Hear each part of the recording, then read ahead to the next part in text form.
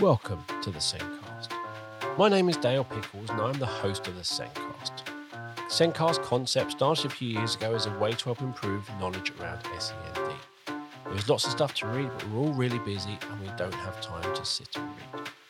Everyone working in schools needs training and support around SEND, but the funding isn't there to achieve this.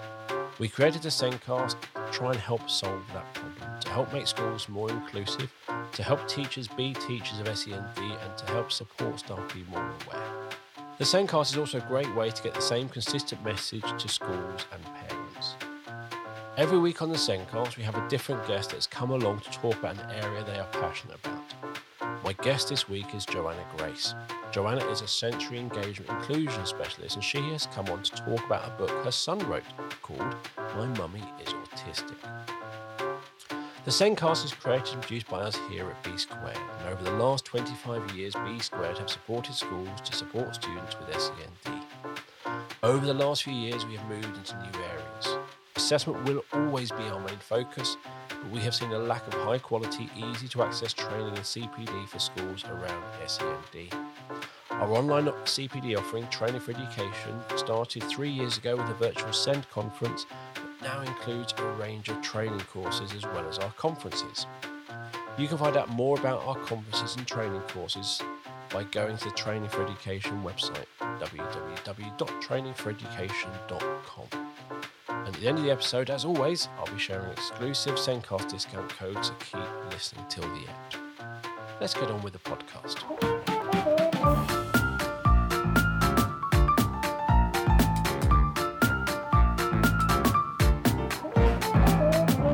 In this week's show, we're discussing a book and topics around the book. The book is called My Mummy is Autistic by Heath Grace and Joanna Grace. Joanna is my guest this week, and Joanna is a sensory engagement and inclusion specialist, doctoral researcher, author, trainer, TEDx speaker, and the founder of the Sensory Projects. And Joanna has worked with people with learning disabilities and neurodivergent conditions aged from birth to 87 years old, almost as much as Lego, which is birth to 99, I think. Welcome to the show, Joanna. Thanks very much for having me. So your son wrote this book with you when he was 5, which I believe makes him the UK's youngest published author. Yeah, well, he was actually 4 when he was writing the book, but he was 5 when it was published. And we only found out that that made him the UK's youngest author when one of the news teams came round to interview him when the book was published. And so I went and looked it up. And I think if we'd done it 3 months earlier, he might have been the world's youngest. Wow. Yeah. So the book is called My Mum is Autistic, and you sent me some of the pages from the book, and it's kind of he's drawn the pictures, Yeah. and he's written in there as well. So it's not just a colouring; he's written. Yeah. The whole book is his. I really shouldn't have my name on the cover, but they asked me to write a little explanation, so I pop up at the back explaining what's going on in the pictures. But I'm really not necessary. He's done a very good job of explaining himself. And it's amazing because people will sit there and you talk about things like difference in people you're not born with that. You're not born going, oh, they're this, I'm different. You're born very accepting and you learn how people are with no judgment, anything. So he just learned how you were. And I suppose over time, did he realize you were slightly different from others? Is that how? Well, the book came about in a funny sort of way because it was his first. He'd just started school, so it was his first summer holiday from school, and he's very young in his year group. He's like the second youngest in his class, and we were shopping in a supermarket. And one of the people who interviewed him when the book was published asked him, "Do you suffer from having a mummy who's autistic?" And he just made a face. And I said to him afterwards, "What did you think of that question?" And he said, "Well, I don't know because you're my only mummy." And I went, "Yeah, quite. I'm Yeah. all you've ever known." And then but I was thinking about it. I was thinking, oh gosh, does he suffer from having an autistic mummy? You know, you lie awake as you're going to sleep at night thinking, is he suffering? Is he suffering? And then I realized what he suffers from is having a primary school teacher for a mummy, because what had happened was it was the start of the summer holidays, and I was looking for reasons to keep him practicing his writing over the summer. Because when you're small and you're just learning, a Yep. whole 6 weeks, you lose your skills. You can't be Yes. losing your skills with a primary school teacher for a mummy. And so one of the things that I used to do is when you go to supermarket, you get him to write the shopping list because it's purposeful writing and it's motivating. And I've always done that with him. I've done it with him since he was, just writing in scribbles, just Yep. mark making, age 2. And it's a way of getting him to practice his writing, but it's also a way of him being interested in doing the supermarket shop. And so I'd go round, have we checked the list? What's next on the list, so you keep him engaged. And we got to the checkouts once when he was very small, and it was just a list of scribbles, and there was quite a long queue, and he's not lost the plot in a supermarket, touch wood. But I was looking at the length of this queue thinking if he's ever going to lose it, it will be this one. And so I was making a big deal of it. Like, let's check the things on the list as we get them out of the trolley. And he was looking at this list of scribbles and he said, "We've forgotten the cucumber, mummy." And I looked at all the shopping on the belt, and like, we had. It's like, oh, my.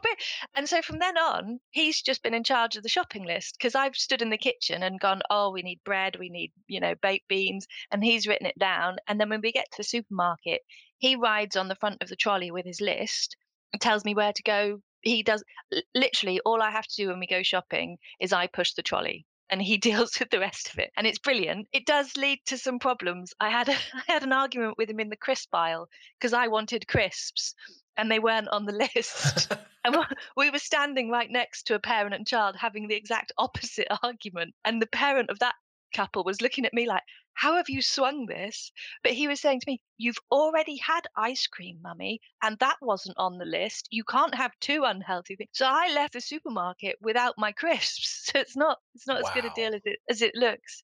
But yeah, we were shopping one day and he was doing the list, and I experienced delays in my language processing, which is common to lots of autistic people and lots of neurodivergent people. When you talk to me, I take in what you say. It's like skim reading a document. Yep. I do take it all in. Later on, 5 minutes after I've finished talking to you, the rest of it will come through, and you think, ah. And so, on an interview like this, where I know what you're going to be talking to me about, I can get by on the skim read. But in other situations, it makes my communication more glitchy. And so he was riding along on the front of the trolley, and I just got back from doing gigs. So I'd been away for the weekend, and he was telling me all the exciting things he'd done whilst I was away. And literally all I'm doing is listening to him because I don't have to concentrate on the shop. He's got that under control. But he was talking so fast and I was really tired. I wasn't keeping up. And somewhere in it, he must have said stop because he wanted to jump off the trolley to get the tomatoes or whatever it was. And I didn't get the stop quick enough. And I ran his foot over. And I didn't hurt him badly, but he just stood there in the aisle and he looked at me. He said, "But mummy, I said stop." And I thought, oh, oh, is your foot okay? What were you getting? And I sort of jollied him along. And then as we carried on that shop, I was thinking, I can't promise that I won't do it again. Yep. Yeah. And so as we were walking out the supermarket, I said to him, mummy's got a bit of a different brain. And when words go into my brain, they have to line up to get, and because he just started school, like lining up is fascinating because you go from a world where you never have to line up to a world where you have to line up to get food, you have to line up to go out to play, you have to line up when you leave a room. Lining up is a big deal. And I think it was because I explained it like that it sort of made sense in his brain. And I said, and your stop hadn't got to the front of the line because there was lots of other words waiting in front of it. And he looked at me like, this is the excuse an adult makes for being allowed to run over my foot. And then the next morning, because he's got a primary school teacher for a mummy, I wanted to check he'd understood. Yep. You need to check their learning, don't you? So sitting there over breakfast, I was saying to him, "Do you remember what happened yesterday?" He said, "Yes, you ran over my foot." He's like, "Great. I'm so glad you remember." I was like, "Do you remember why?" And he went, "Yes, because your brain is broken." And I said, "No," because we talk a lot about inclusive things in our house. And he did this kind of sigh, and he got up and he got a piece of paper and he drew me a picture. And looking back on it now, I think that shows insight just through experience, because he knew that if he wanted to get me to understand something properly, I'd need to see it, not hear it in language. And he drew the picture that I think you have of all the words like in a queue, in a line. squashing onto my ear and going in one at a time to show me that he understood. And I said, "Oh, that's really good. You could write a sentence underneath that." Because I was thinking, let's practice our Always pushing it, always pushing it. yeah. Oh, this is a good opportunity for a sentence. And then I said to him, "Oh, you could make a little book, you know." And the next day we drew another picture and wrote another sentence. And we did that for a couple of days. And then he said, "I don't want to do this anymore. It's boring." And I thought, right, I need to think of another way to make writing interesting. You know, look at we let's write a treasure hunt, let's write a letter to grandma. And then I was talking to him on a walk. I said, you know, mummy's written lots of books, and sometimes it's quite boring to write the book, but it's quite nice to have written a book. And I just left that in the air. And then the next morning I was like, would you like to do a picture for your book? And he did the rest of the pictures one by one for the sort of the days of the holiday. And at the end of the holiday, I'd thought we would, you know, staple it together and show it to grandma. But I was looking at them and thinking, I think these are really good. There's a lot more Um, here. yeah. But then I'm his mummy and I think the sun shines out of his tiny bottom. So of course I think they're good. But because I have a publisher, I sent them to my editor and I said, "What do you think of these?" And they have to go through, you know, like committees and groups and like Yep. other people other than his mummy have to think it's good to get it published. And he had to draw a few extra pictures for them because the books have to be a particular page length long. So there was a few more to do afterwards. But yeah, it's just bonkers that it's a book now. And Chris Packham wrote us the foreword, which is, you know, you definitely don't imagine that No, happening as a result of running over your child in a supermarket. it always starts in strange places, doesn't it? Things like that. Yeah. But it is you go to people's houses and you look at what's on there stuck on their fridge and it's just a big splat. You're going, "Really? You stuck that up on the wall?" Oh, no, I have a one-year-old and we have splats stuck on the fridge.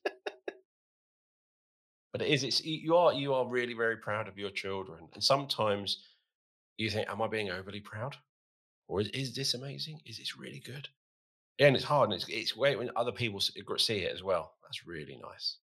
Yeah. But Yeah. it's amazing. It's the thing because let's see, trying to work out the first time I heard the phrase autism. Probably I was secondary school, college. Yeah. As a young person, my mum works in special needs, but didn't really come in until I was at college type thing, even hearing it. And I think Rain Man had been out, and I hadn't really paid attention. So I didn't really. And then you learn, like, oh, and when you find out, you kind of think your first thought is, oh, so it's a disadvantage, it's a Yeah. broken, not a difference.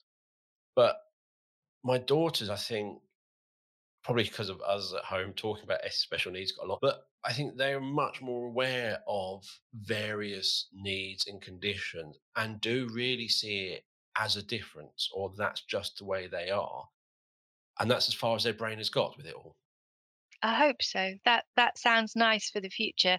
I think I'm probably we're probably a similar age. I'm probably a bit older than you, but I And how much white hair I've got on my beard. I know, but it's not yeah, I still think I'm older than you. Um, I I was I'm just thinking, you know, I hope that as I talk today, I don't come across as it's an odd hope, isn't it? Because you sort of hope people can't spot it. And it's much easier for me for you not to spot it when we're on a web interview than if we were in the real world because eye contact's an easy one for spotting, isn't it? Yeah. And to make eye contact with you here, all I have to do is look at a tiny little camera. so Yes. so I'm great at eye contact online. I'm considerably less good at it in real life, but I still like to think that people don't spot it, and that's wrong. That's a problem in my head that I like to think that that's something I need to get over. But when I was younger, I would have been a lot more noticeable. You know, I flapped and I ate beige and I didn't interact with peers and I had repetitive obsessive interests and things like that. And I first came across the word autism when I was 11 and I read a magazine article in one of my mum's like women's magazines and it said this is a thing and this is a problem and this is what's wrong with you if you're autistic. And I was reading this article and thinking, oh, right, okay, so that's what the problem is. And it was the old triad of impairments. You won't have imagination, you won't be able to socialize, you won't be able to, do this and that. And I sort of took that. I was quite a serious little 11-year-old, and I thought, okay, so those are the things I need to fix in order to not be autistic. And I figured I'd got the imagination one down because I've always been like imaginative play. So I was like, well, I've done that. I just need to do those other two, and then this won't be a problem anymore. And by the time I was 17, I considered myself fixed. But it turns out your brain doesn't change just because you read an article in a woman's magazine. No, but that's the thing. I do think younger generations are going to be so much better. You can, not always, and I think boys stand out much easier. And it is, I think that triad of impairment, all that sort of stuff comes from that boy typical presentation where they're this. And one of my nephew fits into that really well. He will just go on and on about a specific topic. Be just whether you're interested or not, doesn't matter. He's talking to you about it. And they've done a lot. His parents have worked with him and helped him. And it's kind of, you, and again, so different situations. And you wouldn't really notice apart from he got a job, got put in a new situation, and he hadn't picked up by osmosis the social etiquette in those situations. So although he was 18, he Yeah, didn't that's know me. how to do things. He hadn't picked it up. Whereas a lot of the time, people would just you watch things going on and you kind of pick things up. But his brother, very different presentation, very different, and their youngest brother, even more different presentation. And it's only, I think, as they get older that it comes out for them. You really start to see the difference. But the thing is, when you talk to my sister, you don't hear all the negatives. You hear some of the things that make their life a challenge, but she's often telling you about all these amazing things they've done or they're doing. And that's the thing. It is a real difference. It's not, yeah, they're not fitting in the typical mold, Yeah. but they are doing this. They can do this. They've done amazing things. Yeah, it's a complicated one. So you said about your older nephew not necessarily reading the social circumstances. I do okay, but I've learned all of my different situations consciously. I don't pick them up instinctively, and I still am missing a couple. So, for example, I've not learned how to catch a taxi. I mean, I know what you do. You sit in the taxi and you ask where to go, but there is a social context there. And people go, "Oh, you just, talk to the driver if you want to. Don't talk to the driver if you don't want to." Like, it's not that simple. Social situations are never that simple. If I just do as I please in a social situation, I will get it wrong. And I've got it wrong lots of times. And so I don't catch taxis, which then puts me at risk because I travel nationwide and I quite often get to places late at night on the train and I will walk half an hour, 40 minutes across, a town at 11 o'clock at night in the dark on my own. And I've got into, it puts me in danger doing that. And so there's a knock on effect to that. But you said as well that you don't necessarily notice. And I said, I hoped you didn't notice. And then I said that that was a problem with me. There is a huge problem in our understanding of how we support autistic people because most of the therapies are about making us look like we're not autistic. Yep. It's just literally a performance of being normal. And I think if you have an autistic child, you meet that autism as you meet your child. And it's frightening because it is different to what you expected. And you know that it's going to cause them problems because they won't be, it won't be as easy for them. And you don't wish them to have those problems. So you wish for it to go away and you wish to make them normal. And you can't. You you fundamentally can't because it's a different wiring in the brain. If you do those therapies to them that make them parrot normal, you're just asking for mental health difficulties in the future. Yeah, you've seen the ones where it's like if they stim, if they're literally going, "This is my release," and you get rid of that because it's not socially acceptable to do Yeah. that, you're basically taking away their release, their way of calming, Yeah. and that is gonna have a big knock-on effect. I was talking to a teacher a few weeks ago who was in charge of a big base, 5 classes of little autistic children, and these are 4-year-olds. And she was listing the different therapies that they do with them. And one of the therapies is a therapy to teach them to play correctly. And I was so I was so upset by that, because you imagine, I checked it with Heath actually. I said, "Oh, I was talking to this lady today, and she's trying to make autistic children play in a normal way. She's teaching them how to play." And he said, "You can't teach somebody how to play. People just know how to play. It's play." I'm like, "Yep." He said, "If you did teach them, it would be work, not play." Yep. That's Yeah, it. It's not play. And you should just be allowed to play how you like. I'd love it if autistic settings that had little children like that in brought in autistic adults who wanted to play, like neurotypical adults yeah. join in with children's play and they make the little sort of characters.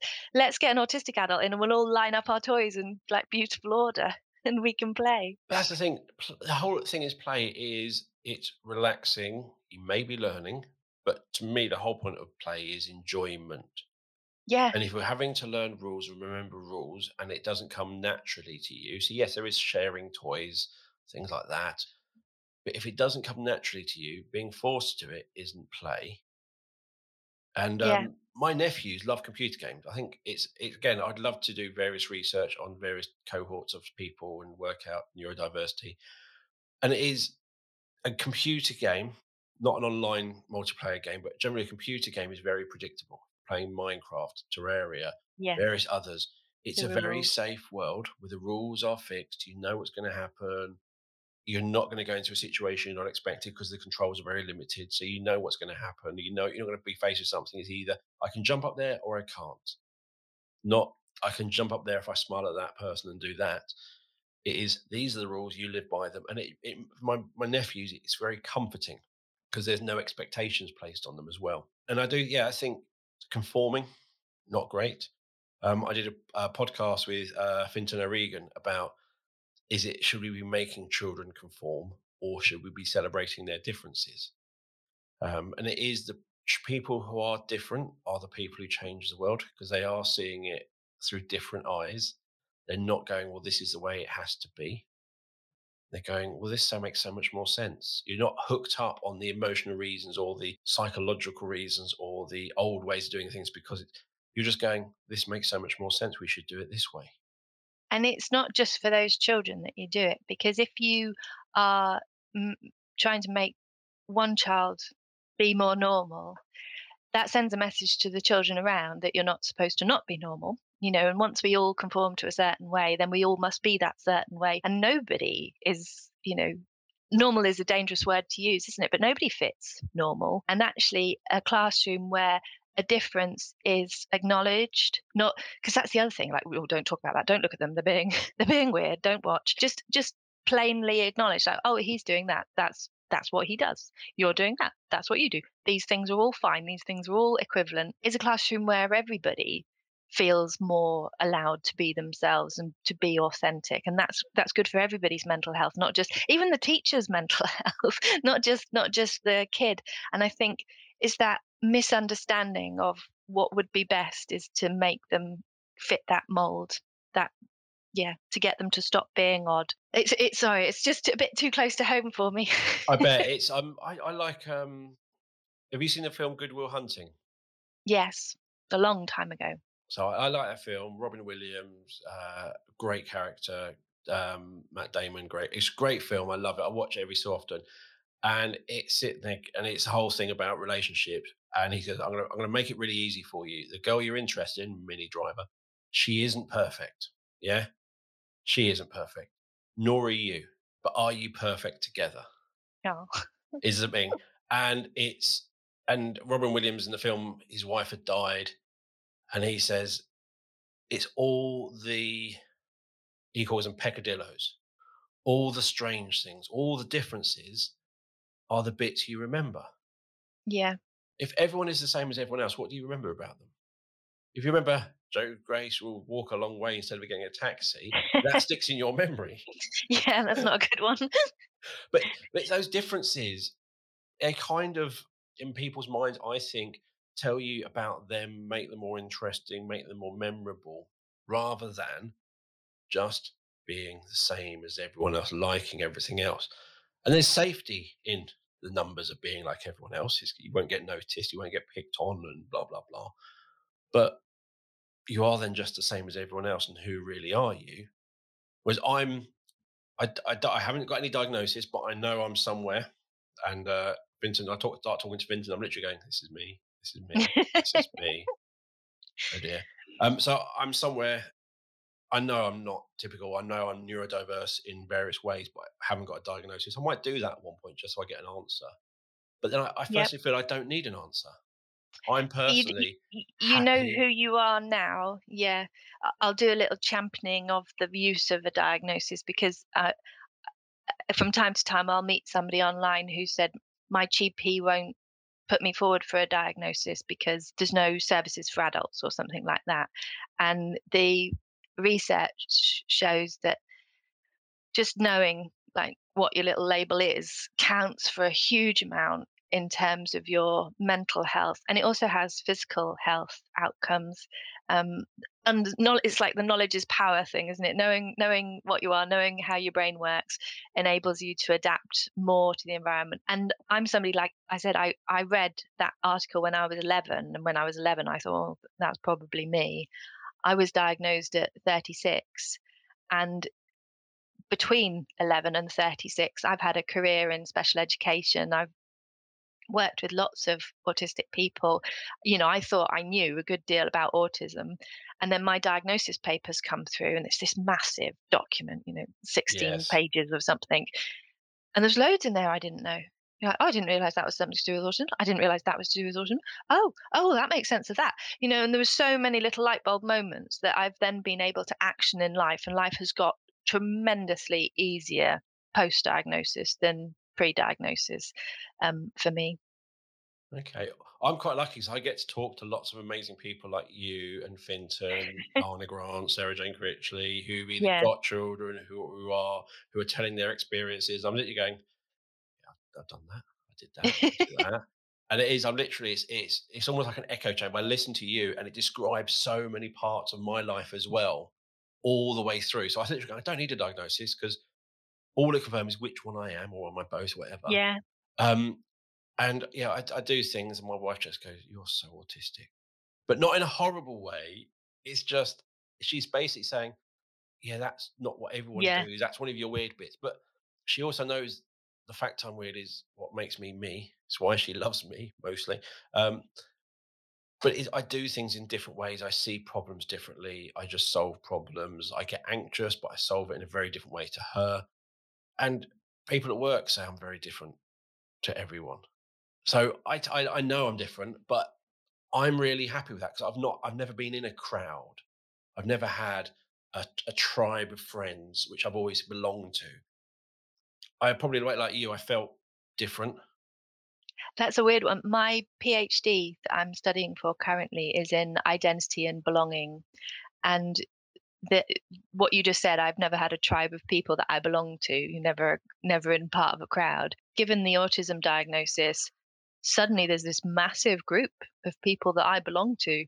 And you look at them and you think, "Oh yeah, I clearly fit in here." This is And there's a weirdness to that sense of belonging because you're used to the being the odd one out. And I had always thought of myself who was someone different because I wasn't behaving like everybody else was, and everybody else would think in a certain way, and then I'd think in a different way, and you'd just get used to yourself as this different person. And then post-diagnosis, I meet a load of other adult autistic women, and you're like, "Oh, I'm not original at all. I'm I, just a cookie no, cutter I version of all of these I am people." original. I am Just original. not as much as I It, thought. it's like that scene in Madagascar 2 or 3. I haven't watched enough films. Oh, Madagascar, the animals which are I in New York Yeah, Zoo. In the second one, they end up in Africa or somewhere, and the zebra finds out that he's the same as every other zebra. It's like, "Oh, yeah, but can you do this?" And he does a water trick, and they all just do it, yeah, and he's like, yeah. "Oh, I thought I was so different, and I'm part of a how depressing is that?" Yeah, yeah, that's it. That's So, precisely it. I'm partly quite happy being on You're my just gonna own. stand on the outside. Yeah, I'll be Doesn't alone. But, count. yeah, but that's the thing, but it is. So is it a good thing that I've always felt like this, or is it a bad thing? if I'd known earlier, would it have changed things? I'm hoping younger people as they go through, because they're more accepting and Yeah, everyone is different, that actually it goes away. And my youngest daughter is in secondary, and I think we're going to go for a diagnosis at some point. And I'm not going to say slightly or little or big or heavy or any of that. I'm going to say it hasn't hugely impacted her yet. So she's yeah, very good at masking and things like that, and that tires her out. But socially, yeah, she's that's doing really dangerous. well, and she's got a Yeah, group, and they're yeah, all slightly different, but they all kind of are accepting of each other. yeah. To know what your difference is and to be able to be out and proud about it. It's like the gay narrative, isn't it? Yep. It it's best your best mental health option is when you're marching in pride. Yes. So for her, and I see that, and I saw how my other daughter, there was a boy in her class at primary who used to not cope and have a bit of a meltdown, and would go off and sit on a step, and occasionally they'd have to clear the classroom, and you'd hear about something from a parent. You go, "Oh, what happened in school today?" And it's, "Oh, this happened." Oh, but it was just such a non-event to the child. The parents made a deal of it, Yeah. but it's just the way they are. Yeah, I quite often get asked, "Do you wish you'd been diagnosed earlier?" And it's a tricky question because if I had been diagnosed at 11, the support available to me would have been the support that was available when I was 11.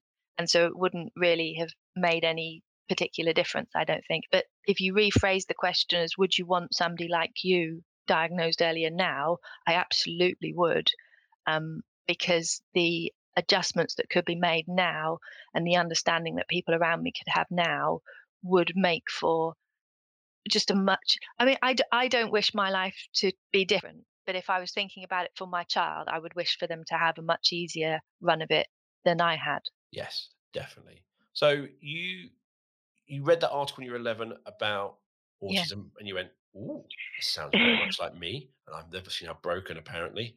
And then Yeah. you got diagnosed at 36. So did you? So you sort of said you sort of I worked really hard on myself and I solved autism, and then you. So was it a case of I'm very autistic. I've got to do something about it. To I'm doing all right. Or I am. I'm not. I Was it that sort of thing? Or was it I'm always autistic, and then something made you get a diagnosis? Oh, I learned, I very slowly and gradually learned the social skills that I was missing.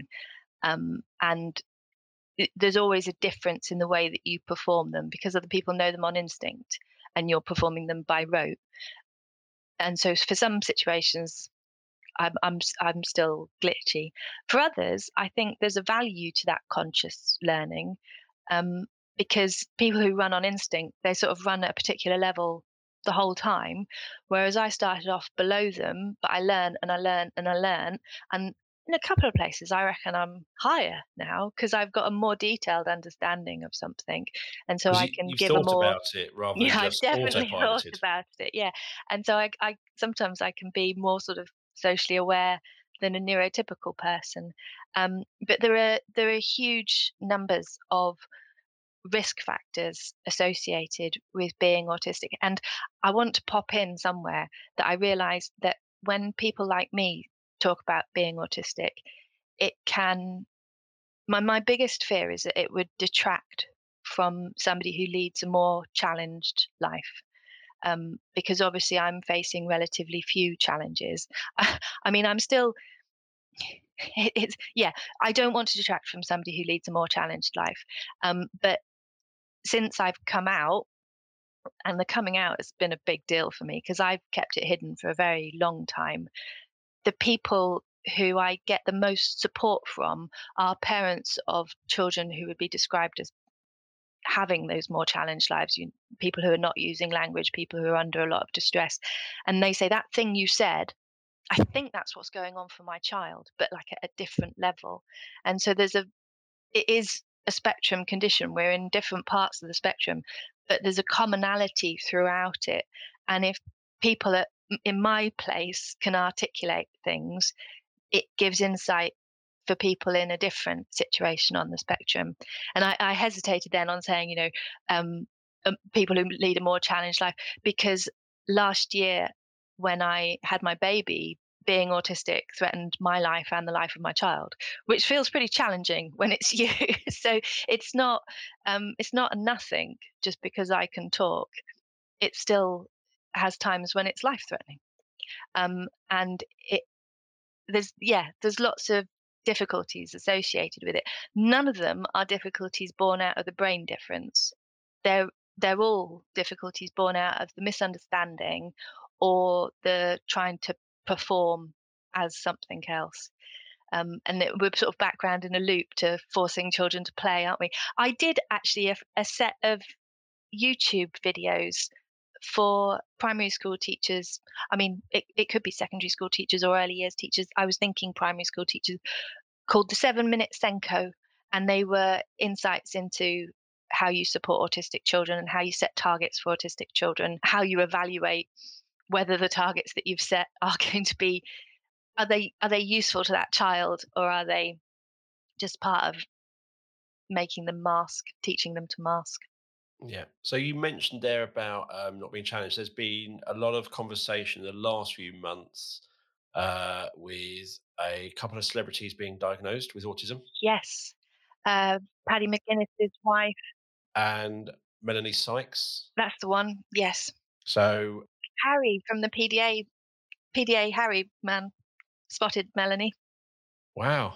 So they came out, and there was lots of, wow, this is great. And then I'd read on social media, then negativity came along, and it was, and I don't know if you had the high functioning who are Yeah. doing things, and then the low functioning, which you said more challenging, where Yeah, the bigger autistic impact. community reject the functioning labels. Yes.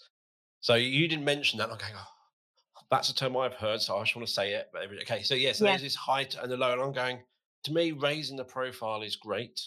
Yeah. And again, so I've got a nephew who's in year 8 who, when he's bored, will read A Brief History of Time by Stephen Hawking and understand it in year 8. Well done to your nephew. Yeah, if you ask him to write a story, that's going to be a very different thing. Yeah. He he wants to be a microbiologist. So he understands he really should have the vaccine. He understands everything about it. He could tell you about it and explain to you scientifically, but he can't have it because he can't handle someone touching him. Mm. So his autism, you sit there and go, oh, so that so he's really, then it's down here. So yeah, yeah, again, watching my nephews and how they're all very different, and some bits really impact them and other bits don't. So with my middle nephew, if when we go for a family meal in the beef eater and we have lunch, doesn't hugely affect him is what I can see. So I'm literally, he's having fun with his brother, he's talking to my daughters. Life seems quite all right. After a couple of hours, he goes, can I go home now? And he can't cope. And you go, fine, okay. So he's not that autistic. Kind of, you might see that and you wouldn't notice because he's having fun. That you don't look autistic. It's another classic. Yep. But when you start putting him in a different context, so as part of his EHCP, you have to have the pupil's voice. And then I started asking questions about school and things. And it was a very, very different, he was very different in those situations. So the social bit, he's worked out that they're talking about things he enjoys, life is good. But in this situation where I'm asking him questions about school, which he doesn't enjoy and he doesn't like, I use the phrase, so what would you change about school? And he's like, not to go to school. Okay. How do you like school? And he got his timetable out, talked about every single lesson, not the whole idea of school.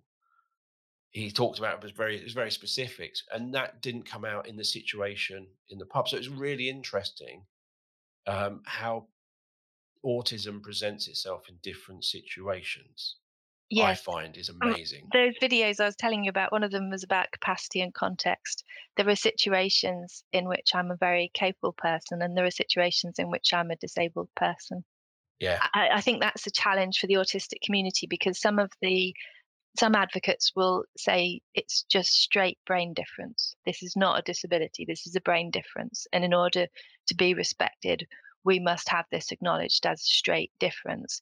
Whereas other people would say, if you're not acknowledging that this is a disability, you're insulting people who lead these extremely challenged lives. And when I was sort of debating with myself whether to come out or not, I kept going back and forth between that. Is this a disability or is this a difference? Because if I come out and say this and I'm claiming a disability, I don't feel I have a right to that claim because I'm perfectly able. Of course I am. I can imagine family members shouting at me as I say, "Oh, of course I'm perfectly able." They go, "Well, what about this, Joe? Because you're really like rubbish at that, and you can't do that, can you? And there's been no hope for you there." But like, no, I'm fine, fine. And if it's a difference, then I'm quite happy to claim it. I think it is both. And I think the community needs to recognize both and be proud and equally sort of embracing of both options. You asked me, your earlier question to me was, why did I get diagnosed at 36 when I'd fixed it at 17? Um, it's because it's not a fixable thing, and not knowing your identity and not being proud of your identity and not being informed about it puts you in vulnerable situations, like that you're not catching taxis, but there's multiples of them.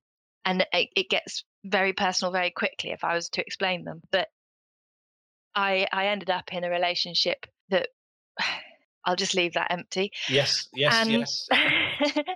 I think the phrase was, your head's broken, you need to go and get it fixed. And I was sent to the doctors. Wow. I was forced to go. And I went and I came home and went, well, I'm not broken. I'm autistic, actually. It takes a little bit longer than that, but it was a fairly straightforward process. And from having that label, then the changes start to happen and you can protect yourself a bit more. My nephew got a diagnosis of it was so he's got autism, but he's also got dysgraphia. Yeah. And he got his diagnosis, and this was amazing because you worry about having a diagnosis is giving them a label which will limit their life because they've now got this label. And it's better for them if they didn't have this label. You It's not, hear it's that? not, it's not. Oh, I know. The label has nothing to do with it. It's just, labels are just words. We use labels all the time. When we say tree, you're using a label. The problem is the prejudice. It's not the word. And also, if he gets this label and then he gets support, Yeah, it's a whether he has ticket. this label or not, he needs the support. So give him Yeah, the label, and then he can access the support. yeah. But for when he got his diagnosis, his first thing he said to his mum was, "I'm not stupid." Yes, yeah. These things that I've tried really, really hard to do that everybody else can do so easily. And I've tried and I've tried and I've tried. And every time I've failed to do them, I felt that I was doing something wrong or that I should try harder or that there was a problem with me. Turns out it wasn't my fault. Yeah, And there are things like that that have beaten my self-esteem down over the years because I can see how easily everybody else is doing them. So there must be something fundamentally wrong with me that I can't do them. And then you go, it's not, it's like trying to make a cat into a dog. There's nothing wrong with being a cat, but there are definitely aspects of being a dog that the cat will never be able to do that the dog does with ease. And that's what those therapies are aiming to do. They're aiming to turn cats into dogs, and it's nicer just to celebrate the cat. And your celebrity thing, it's that if you've got role models, if you've got visibility beyond just Rain Man and Sheldon, then it doesn't matter who it is or what part of the spectrum they're from. We just need lots of them, all sorts of different ones. Look up Emma Braggs to see an amazing autistic advocate who doesn't use language. And it's like the gay narrative, isn't it? I really, the the stories around minority populations or oppressed populations or populations against whom there's prejudice, it's a very similar pattern. And what you would want for a young gay child is for them to see a whole world of, different gay adults to go, look, this is what your options are. You'd want them to see those people in storybooks. You'd want them to see them represented in film. And every time a celebrity like that comes out, we get a little bit more representation. And I think it's hugely brave of them. I saw Christine McGuinness on a she was on another program and they were trying to teach her a dance. And it was one of these dances where you dance against something like a partner dance, like a Strictly Come Dancing, but it wasn't Yeah. Strictly. You dance with somebody. And he said, "You've got to look in my eyes." And she said, "I can't." And then he was like, "No, just look here. Just look at my nose then."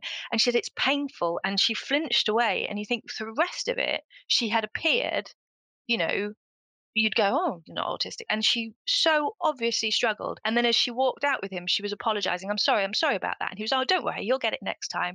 And she said, "Well, I'm autistic and it's difficult for me." He said, "It's all right, don't worry." Like, no, she's not going to get it next time. It's always going to be difficult for her. That I got to see that on television is so just fantastic for me.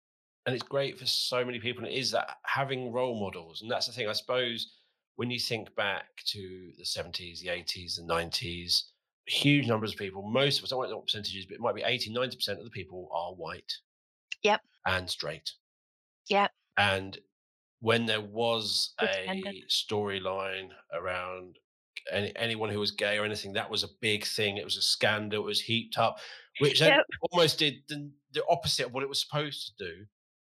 That if you are gay, it's a scandal, and there's you've that. used And yeah, you've I remember, used I lots remember, of, like, film references. I've just been rewatching Dawson's Creek from the '90s, and there's a character in that that comes out as gay, and watching how everybody talks to him and the conversations around his coming out is yeah, that's a real time trip.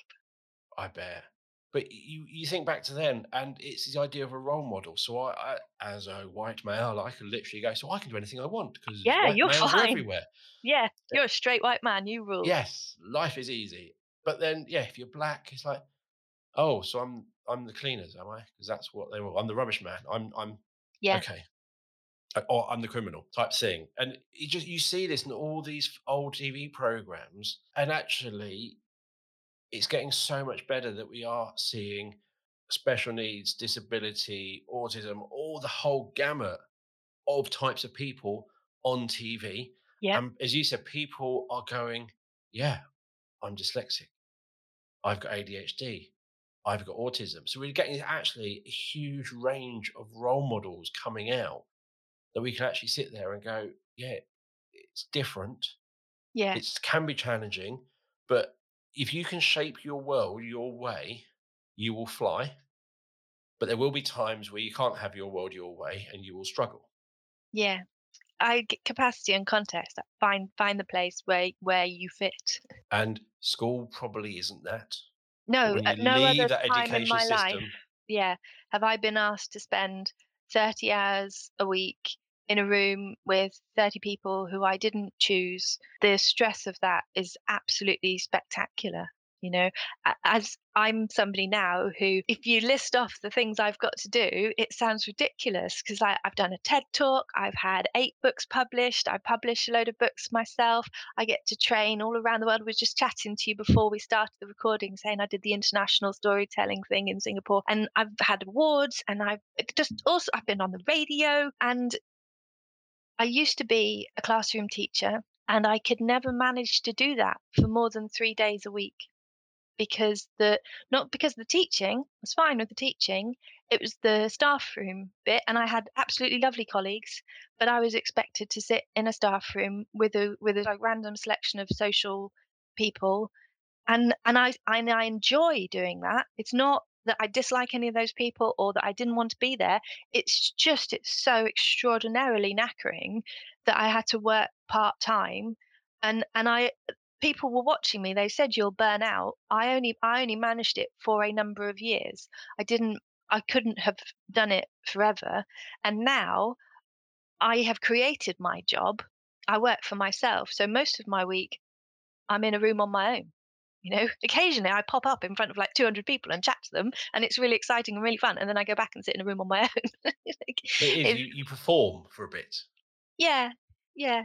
It's a real And part. It's not a fake part of me. It's a real part. I'm genuinely really thrilled. And I'm living the autistic dream, aren't I? Because I get to go and talk to people about the thing I'm interested in, and they listen and they want to listen. It's like autistic paradise. it is, and I think there's more. There's a lot more. People are recognizing the differences. You talk about pharmaceutical companies. want people with OCD because they've got all this testing that has to happen exactly at the same time. And most people get quite Perfect. bored with it. You're like, No, oh, line it up really this neatly. has no, you've done that 1 millimeter too. Well, it's great. So you're literally going, actually, there are so many benefits to these differences. We need Yeah, to harness them. And hopefully schools will start to reckon, well, actually, these are good things. We should maybe promote, not promote as in we should, but actually say to people, actually, we'll stop trying to make you conform. We'll find a way to push you in the direction you want to go. yeah. Sounds like a nice dream. And that would be good for everybody because then everybody would be knowing that they could just be themselves. And also, wherever you end up, there shouldn't be the stigma that you're not as good as that person because we're all different and we're all part of the same big machine. Whatever your role is, we're all part of it, I think. We've gone all over the place in this podcast. Yep. But yeah, it started with your son describing your autism in the way Yeah. he saw it and how as a difference. And did he know, just last little bit of conversation, Mm. did he realize when did he realize you were different? I Or Uh, is it's it like not? it's like that question that the people asked him, "What's it like having an autistic mummy?" He's only ever known this Yeah, mummy. One of one of our friends said he's got, 24-hour, 7-day-a-week experience of what autistic is.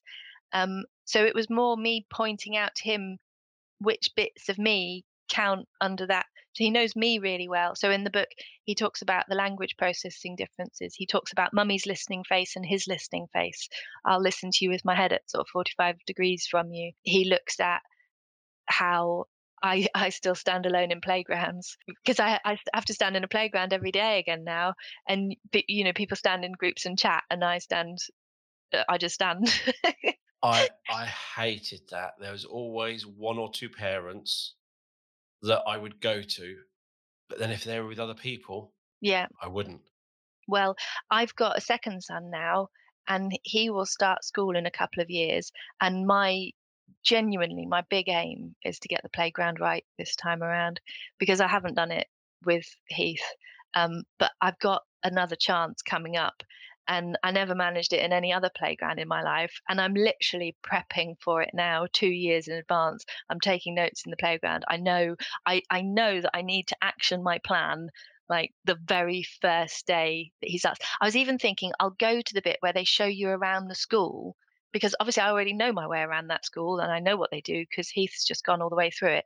But if I go to that bit and I try and I don't know, there must be that feels like it would be useful, like that you talk to different parents or like at Yeah. least spot which parents are your best chance of talking to. But It yeah, sounds I'm 2 years away from it, and I'm doing reconnaissance to work out how to chat to people in the playground. but I would sit there and go, "Why bother?" But you're doing it for your Oh, children, aren't you? You're doing it for mm, yes and no. or is it a personal thing? I I really like people. Um, I'm really fascinated by how human people are, and there's been a couple of times. So I used to work in a secondary school, and I was a teaching assistant and I was supporting an autistic boy. And so I used to go to all of his lessons with him. And I knew all the teachers, I used to sit in the staff room and read books. So I wasn't talking to people. But I knew this school of however many hundred teachers.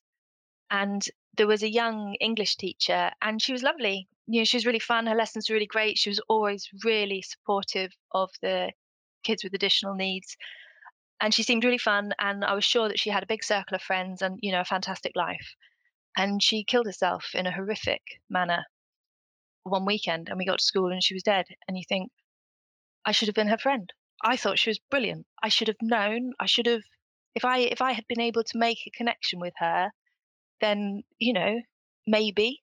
And there's been another suicide in my life like that where it was somebody who I had huge like warm regard for. I definitely was, I watch people, I check that they're okay. I keep an eye on the people in my village, I've put dinners on people's doorsteps, things like that. I'm good at those sorts of things. But the day-to-day social chit chat, I'm rubbish at. There's no making small talk with me. But if I could make those connections, then I could be a bit better at how I don't know, I know, protect I their know. lives, like look after them. Yeah. No, part of the reason I was asking about the difference is because he's probably now he's at school, or probably not Yeah, the last couple of years. He's then sort of seen other parents and interacting with other adults. yes, And is it a case of he's going, oh, see, okay, so my mum, you don't. Oh, okay. And again, it's not different, and that's why I was leading towards. Is it a case of now he's interacting with more adults? yeah. Is he seeing the difference more? Probably, yes, he definitely notices that the other parents wear coats. Because that thing where you can't get an autistic child to put their coat on? When you're an autistic adult, you don't have to put your coat on anymore. Free! So I drop him off to school in a T-shirt in the snow, and he's like, "The other mummies are wearing coats, you should really wear a coat." So interesting. Me and my daughters don't wear coats even in the snow.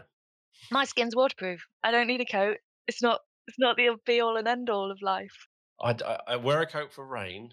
That's it. I don't wear it for warmth unless it's really cold. I Yeah, generally we're going out there. It's like, yeah, but we're going to get it's in the just car. fussy. It's like, and then we're going to walk there.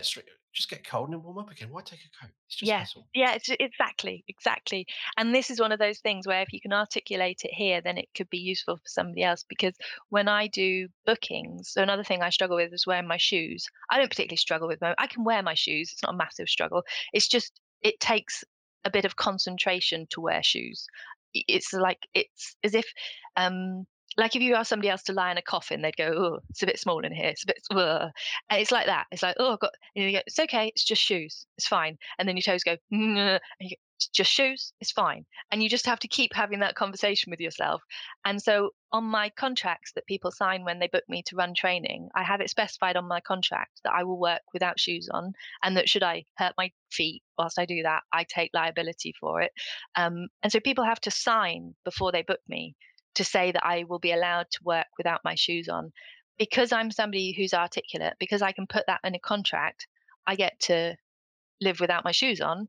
If I was somebody who had greater needs, if I faced more challenges, and I probably would be somebody then who would really, really need to not wear their shoes, I'd be forced to wear them.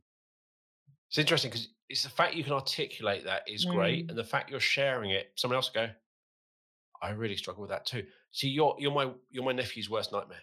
He can't cope with bare feet. Oh, that's fine. He can wear his shoes then. That's fine. Put your socks on. But yeah, you're not allowed to be in bare feet near him. You can't touch his stuff with bare feet. Okay. So, but that's his thing.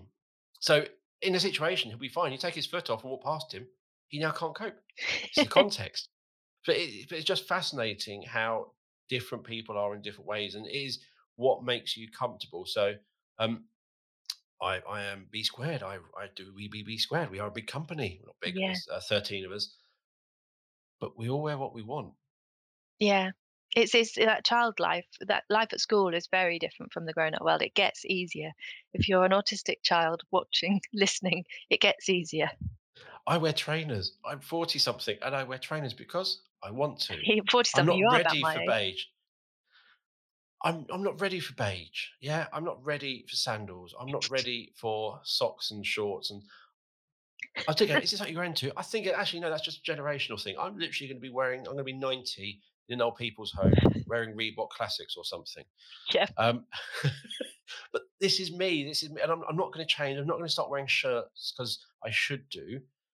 I don't see the point. My mum always says to me, "When are you going to grow up?" And Oh, I'm she like, means when are you gonna become my generation? "Yeah," and I'm like, I, I run a company. I pay my bills. Why? What part of growing up do I need? Yes, I still play computer games. I'm still very childish. I like pulling finger jokes. I like jump scares. I like things like that. I just like having fun. What's wrong with that? Perhaps, yeah, I don't know. But yeah, my mum just says, when are you going to grow up? I'm like, why should I? What is it I'm not doing that requires me to change? I don't feel I should tread on the territory between you and your mother. We've stepped over into counselling now. I'm not qualified. Oh, I've really enjoyed this podcast. It's been really fun. And it's also I'm mindful because you said earlier, like you're skim reading and then it goes in 5 minutes later. And just you saying that, I've noticed during the podcast that I'll say something and five, Oh, 10 minutes I later, have. I've done it, haven't I? you haven't. I'm just gone. So Yeah. I've noticed. Sorry, I've noticed. No, that's okay. Oh, I told you, so you don't But get that's the points for thing. spotting But it. it's fascinating that I'm literally going, "Oh, we finished that conversation ages ago." Yeah. But just hearing it going, "Oh," and it was fascinating because you are listening to me. It means you are definitely listening to me. You're not Yeah, just being yeah. polite. You are listening and saying things. You go, "Oh yeah." So that was It's really like the quite buffering interesting. on the computer, it just and Yeah, you see it with autistic children that they'll be given an instruction and it doesn't process through, then they get given the instruction again and again, and then they get into trouble before the first one is processed all the way through. So actually giving the instruction and then not putting in any other stimulation, not adding anything to it and just waiting results in the child following the instruction as quick as they were ever going to follow the instruction and you not getting angry and them not getting into trouble. my nephew got into trouble because they asked him to write a story, and he sat there quite motionless. Yeah, you got to do. Yeah, he was watching the story Mm, in his head. He wanted to get to the end of the story before he wrote it down. yeah, Because he hadn't started writing it, he was doing it wrong. But he yeah, was having this amazing journey and story going on in his head, and he wanted to get to the end. When he got to the end, he go, "Oh, I'll write that down." yeah. But it's not the typical way, so he got in trouble. So thank you for coming on the show today. Thanks for having me. I'm going to share some of the links you sent. So you sent me some YouTube links, Oh, did I some send that group already? Oh, that's stuff. good. Yes, and I've got some of those pages from the book, so we'll put those up so people can access those. Fab. You'll find that along with your contact details in the show notes, which you can find wherever you listen to the podcast or also on the Sendcast website. Thank you for listening to the show. If you haven't subscribed already, please subscribe. You can find the links to subscribe across all the different podcast platforms on our website, which is www.thesendcast.com. That's 3 W's. I think I might have said 4. Please follow us on social media. On Twitter, we are at The Sendcast, and on Facebook and Instagram, we are The Sendcast. And if you listen to us through iTunes or Apple Podcasts, please leave us a review and let others know what you think. And before we go, I'd just like to remind you to check out the Training for Education website. You'll find a number of the guests on the Sendcast are speakers at our virtual Send conferences. Joanna is going to be hopefully recording one for us soon for our upcoming conference. Training for Education is a great way to get CPD for all staff around SEND that is effective, affordable, and fits in with very busy lives. And visit www.trainingforeducation.com for more information. And as an exclusive gift to Sendcast listeners, you can get 10% discount on the virtual Send conferences, future or past, by using the code Sendcast10. So thank you for listening. We'll be back soon with another episode of the Sendcast. It is goodbye from me. Goodbye for me. Bye, everybody.